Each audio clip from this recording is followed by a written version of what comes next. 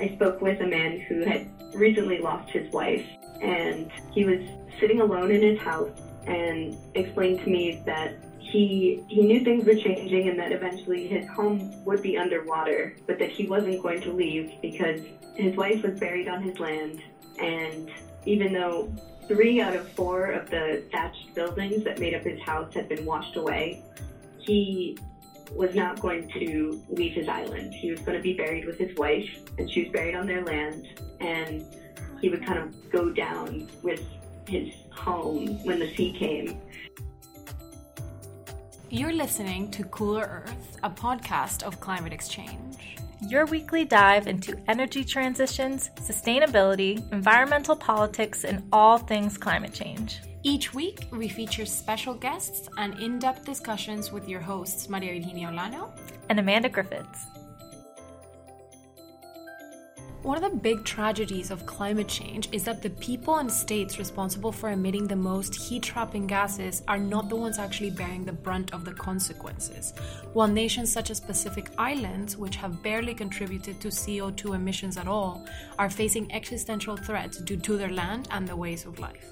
During the 2012 UN climate talks in Copenhagen, former president of Kiribati, Anote Tong, addressed the General Assembly with his concern over the future of his country. It brought international attention to the challenges of small island states and the unequal distribution of climate impacts in some of the most vulnerable places in the world. Right, and it is interesting here to think about the ways in which we discuss and tackle climate change at the international level, because even if the UN is a global body where each state counts for one vote and they're supposed to have equal representation, it most often does not turn out that way. And the reality is that most of the weight of decision-making as well as the limelight tends to fall upon world powers as they have the resources and political clout. So according to a 2013 World Bank report, Pacific Island nations are among the world's most physically and economically vulnerable to climate change and extreme weather events like floods, earthquakes, and tropical cyclones. Kiribati is a collection of 33 islands, and it's home to just over 1,000 people, and it's scattered across a swath of the Pacific Ocean about twice the size of Alaska. All of those islands are no higher than 6 feet above sea level. And for that reason, they are among the most vulnerable nations to climate impacts. So some of the most pressing concerns for the people of Kiribati are the scarcity of secure food and drinking water sources and the significant property damage caused by high tides and tropical storms. It is actually expected that the islands will become increasingly uninhabitable over the next 50 years. Most families in the outer islands of Kiribati practice a primarily subsistence-based fishing and harvesting lifestyle, and their diet consists of the daily catch of fish supplemented with local produce.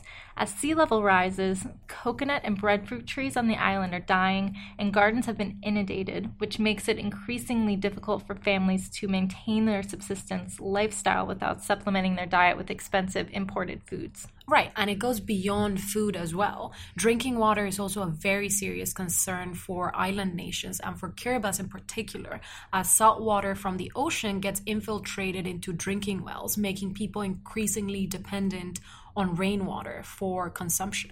So to talk this week and to tell us a little bit more about the plight of Pacific Islanders and these nation states, we decided to talk to Janice Cantieri. She's an environmental journalist and a Fulbright National Geographic storyteller who has focused most of her work on stories of climate impacts with a focus on local adaptation to climate change in the Pacific.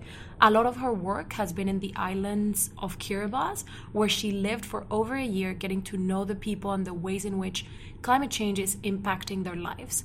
You can find and read her stories and learn more about her work at janicecantieri.com. Oh, there she is. Hello? Hi. How are you doing? Good. Thank you so much for agreeing to be on our podcast. We're very excited. So we can just jump right into questions. Cool. Most of your work focuses on adaptation, right? And how to tell stories of adaptation rather than just focusing on the problems. And do you think you could dive into an example, or what is the most fascinating example you have come across of adaptation to climate change at the local level? So the reason that I focus a lot on adaptation is because I have spent a lot of time not only reporting on climate internationally, but living with families when I'm doing those reporting trips for months at a time. And the common issue that I hear from people that I'm spending time with is that the media often reports on the problem of climate change and not really what people are doing to deal with it. So I wanted to focus on that. And some of the innovations that people have come up with have been really resourceful and I'm just so impressive. In Kiribati, one of the main problems they have is they're having a lot of health problems now because they've become more dependent on imported foods. And that's a result of the rising sea level wiping out their staple food crops. And what one person has done, he's a young Kiribati student, he developed a way to grow vegetables in hydroponic boxes and raise them up above where the tides come in. So he puts these plastic Rubbermaid boxes on tables that are above where the water comes in, so it avoids the problem of the salt water coming in and killing all the crops, and then people have an alternative source of fresh fruits and vegetables that's really affordable. They don't have to buy expensive imported food from Australia, and they don't have to buy anything special to make this. He's teaching them how to grow using hydroponics, and there are people that have started doing that using plastic soda bottles they find on the beach. And it's a really affordable way to solve a pretty big problem in Kiribati. Looking at the photos that you've taken there, and it's incredible to give this snapshot of what life is like there. What led you to photojournalism and capturing stories through your photographs? So I really didn't have a strong background in photography before I went off to do reporting, and I went on my own initially, and I've usually traveled alone when I've done reporting. I started taking photos while I was in Kiribati because I didn't have a photographer with me and I didn't really know what I was doing, but figured that if people can really see what's happening, if they can see the changes that are just eye-opening and right in front of your face all the time in Kiribati, it would make a difference in how people understood climate change, regardless of whether or not my photography skills are up to par. But yeah, that's how I started. And in some of my later work, the recent stories for National Geographic, National Geographic sent photographer Sarah Hilton to work on the story with me, and I think that brought a lot of that story to life in a way that I'm not at her level at all. But her photographs really told the story in a different and powerful way. What do you hope to convey through your storytelling and through all of the stories that you bring back from the communities that you visit and from Kiribati? One of the main motivations for me is sharing stories that make people feel like it's possible to make changes in their own life that are sustainable and at least leading towards a more sustainable future. And what inspires me to continue writing these types of stories is that typically the communities that I'm working with are facing some of the first really drastic changes that are happening as a result of climate change. And even so, with very few resources, they've been able to come up with really innovative and inspiring and sustainable solutions, and they've set examples for the rest of the world, and especially for people in the U.S., where we are contributing to most of the carbon emissions, and we have a lot of resources. And if these people can make these changes, then it should be very easy for us to integrate some of those ideas into our lives and follow that example. That's so fascinating that you use that as an example to inspire action, but a different kind of action that you could have assumed, right? Because it would be very easy to say, I come with these stories to inspire policy action to reduce our greenhouse gas emissions, but this is in a way so much more powerful in telling people, listen, it starts at the local level and from the bottom up that we can really affect change, and that's already happening all over the world. And that's really, I think, where a lot of the change has to start. In order for it to become adopted as policy, it has to be first adopted at the local level in your personal life. You know, you need to be at least thinking about or have it in the back of your head, some of these ideas, and then more people start discussing it and talking about it, and the more people know about something, the more they care about it, and the more they're likely to advocate for it at a policy or international level.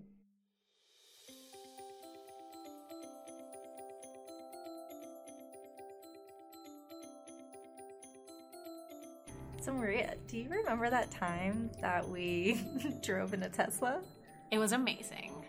Honestly, it's one of those things where we've heard how amazing Teslas are, but you never really understand it fully until you are in it and like actually riding inside. Yeah, it's like you're driving in a spaceship. Literally. Like these really crystal clear screens, and you just touch them and decide what you want to listen to, and then you look up and there's no ceiling. Everything is so sleek. It's no lines. It's amazing. No edges. No edges. No lines. buttons. There's actually only one button. Everything else is controlled by a massive screen. Which, by the way, did you know they came up with before the iPad was even a thing? No way. Yeah. Huh. Trendsetters. Tesla's amazing. On that note, we are actually in the middle of our biggest fundraiser yet. And we're giving away 3 brand new Teslas. Right, we decided for our 3rd annual raffle, 3 Teslas was very fitting. True. And the winner gets their choice of a Model X, a Model S, or a Model 3 Performance for first place. But second and third place also get a car. It's pretty sweet. So where do we find out more about a raffle or purchase a ticket again? Yeah, so if you want to support us and our mission, visit carbonraffle.org where you can get your tickets. It's a pretty sweet website, if I do say so myself.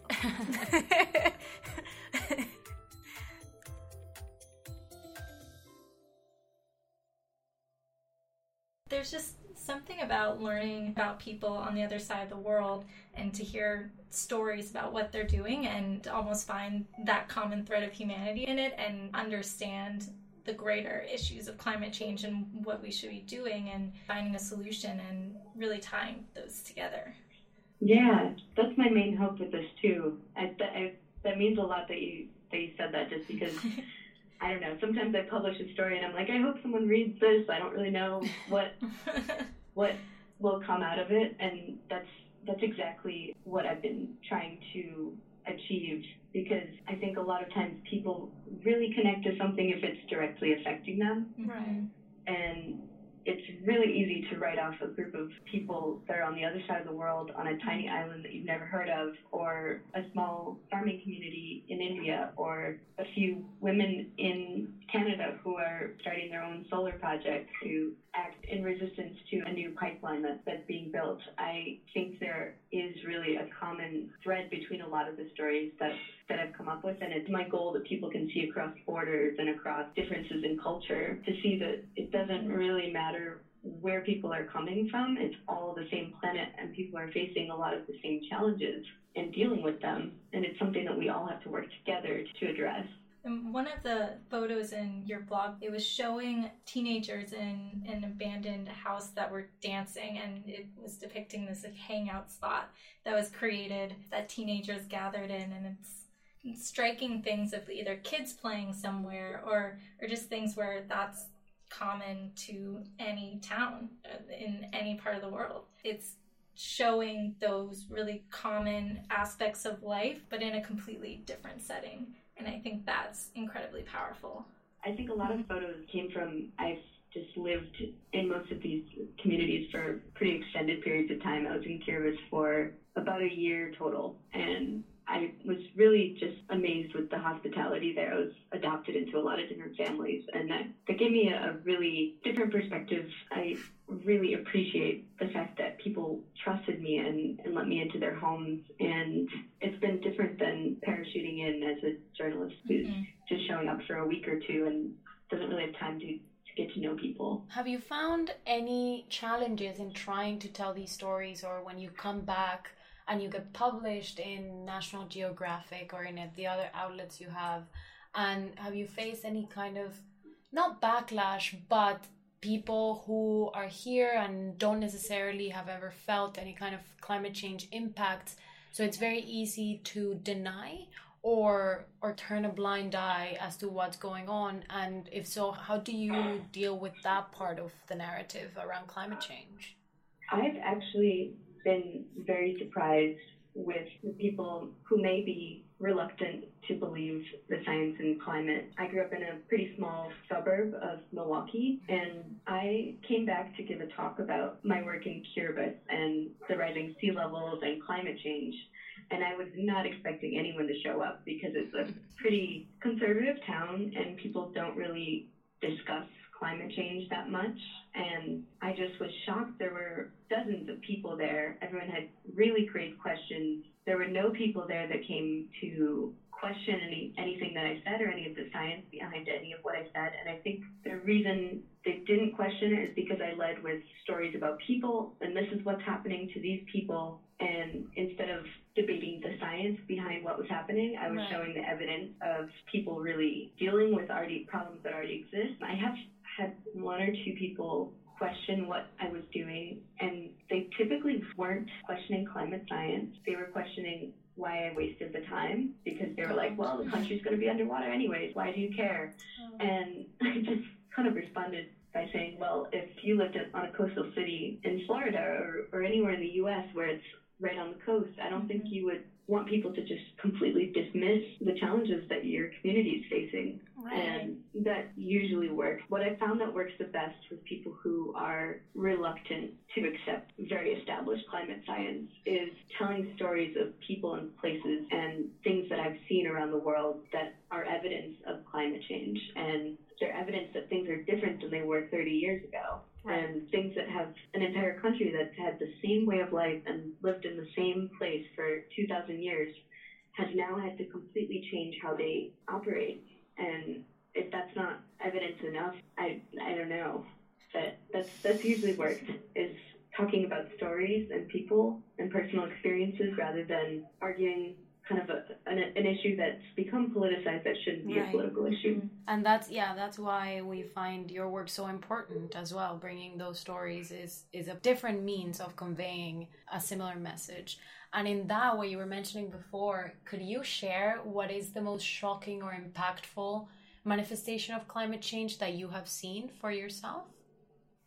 So I spent a bit of time on Maracay Island in Kiribati, and that's one of the outer islands. There are 33 islands in Kiribati, and parts of the island are extremely narrow, and they have one road. It's kind of a dirt road that connects the villages around the island. And when I was there, they were rebuilding this road because a king tide had washed it away. And I was speaking with some of the workers and asking, "Does this happen before? Have you seen this happen before?"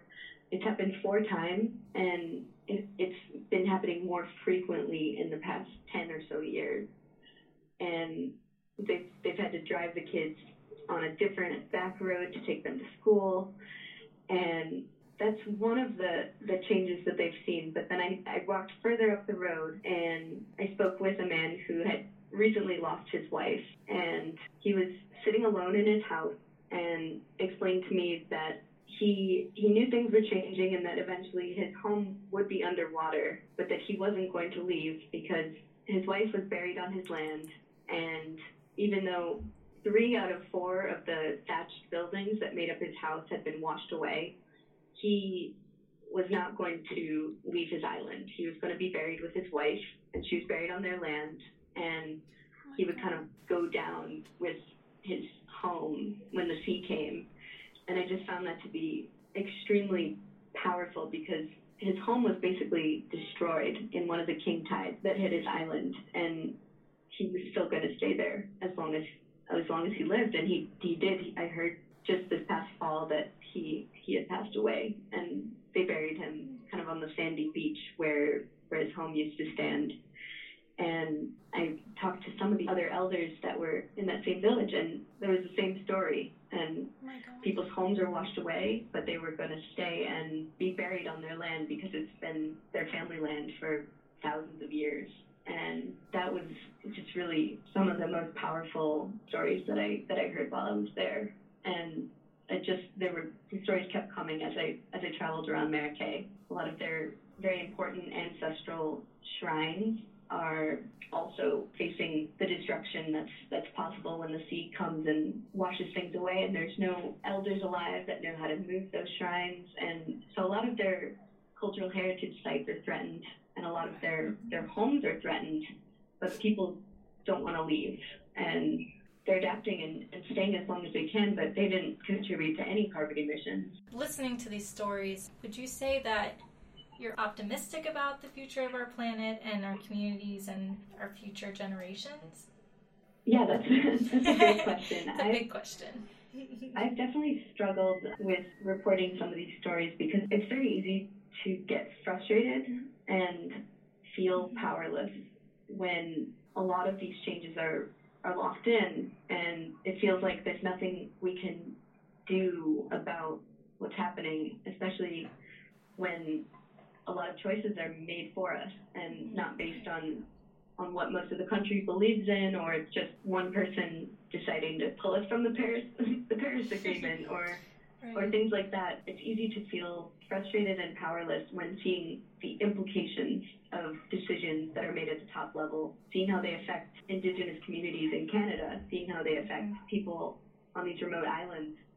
And I think even with that, I'm still generally optimistic because I have seen people dealing with some of the most extreme challenges, and even though they're the ones who really should be angry, a lot of times, even if they may hold some of that anger, they're doing something about what they're seeing around them. They're actively setting an example for other people, and they're integrating renewables into their lives and integrating sustainability into their lives in a way that gives me hope, because even if you're losing your home to a rising tide, people are still working to make things better in their community. And I think that will eventually happen here. When we start seeing really drastic changes, I think people might start doing things at a grassroots level. People are already starting to work on things, but I think once it's really affecting us, that's when things will start changing. I think we might just have to wait a few years for things to start hitting the U.S. before changes start happening here. I think that's a topic that we talk about a lot with our work and looking at environmental issues and climate change. It's easy to get frustrated or focus on the change that isn't happening. So it's a great perspective to have, to look at what is happening and focus on that and trying to create more change and really amplify what people are already doing. Thank you for your work and for your time. It was a pleasure having you on the podcast. Thank you so much. I really appreciate it. Yeah, best of luck. Yeah, thanks for talking with us. Awesome. Thank you. Bye. Bye. Bye. I think what's great about Janice and the work she and many others are doing in bringing stories like the one of Kiribati's people to a broader audience is that it humanizes the issues of climate change in ways that are much easier to understand. And that's something that we struggle with a lot in doing climate-related work, since we've known for a while that scientific lingo and large statistics, as shocking as they may be, don't really resonate with people in the same way a single story does. And this plays a big role in the ways we think about communicating climate change going forward. Right, and another main takeaway for me is the fact that many of us believe climate change is such a massive and systemic problem, and there's not much that we can do as individuals to address it, but that's simply not the case. And as we chatted with Janice about, it will most likely be up to local communities at the end of the day to find ways to adapt and innovate to a new climate reality and to the impacts of global climate change at the local level. This is already happening in places that are unfortunately already living with rising tides or heat waves, erosion, extreme weather, because they have to find ways to safeguard their livelihoods. In places like the US or other countries of the global north, this has, however, not been quite at the same scale because the impacts have just not been as evident.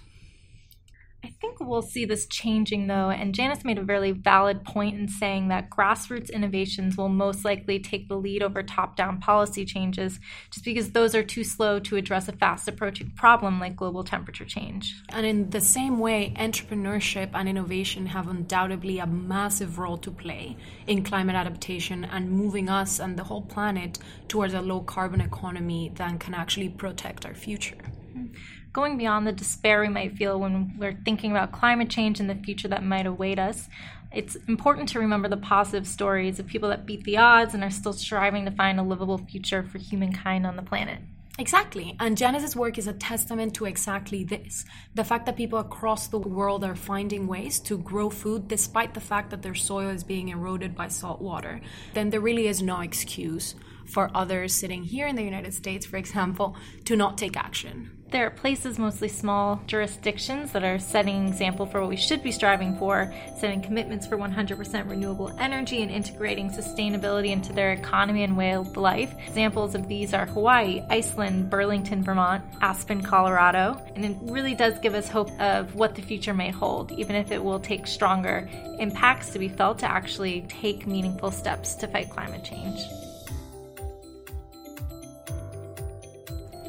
If you enjoyed our show, please give us a rating on Apple Podcasts and don't forget to subscribe on your favorite listening platform and follow us on Instagram at Cooler Earth. Stay tuned for next week's episode and thanks for listening. Stay cool.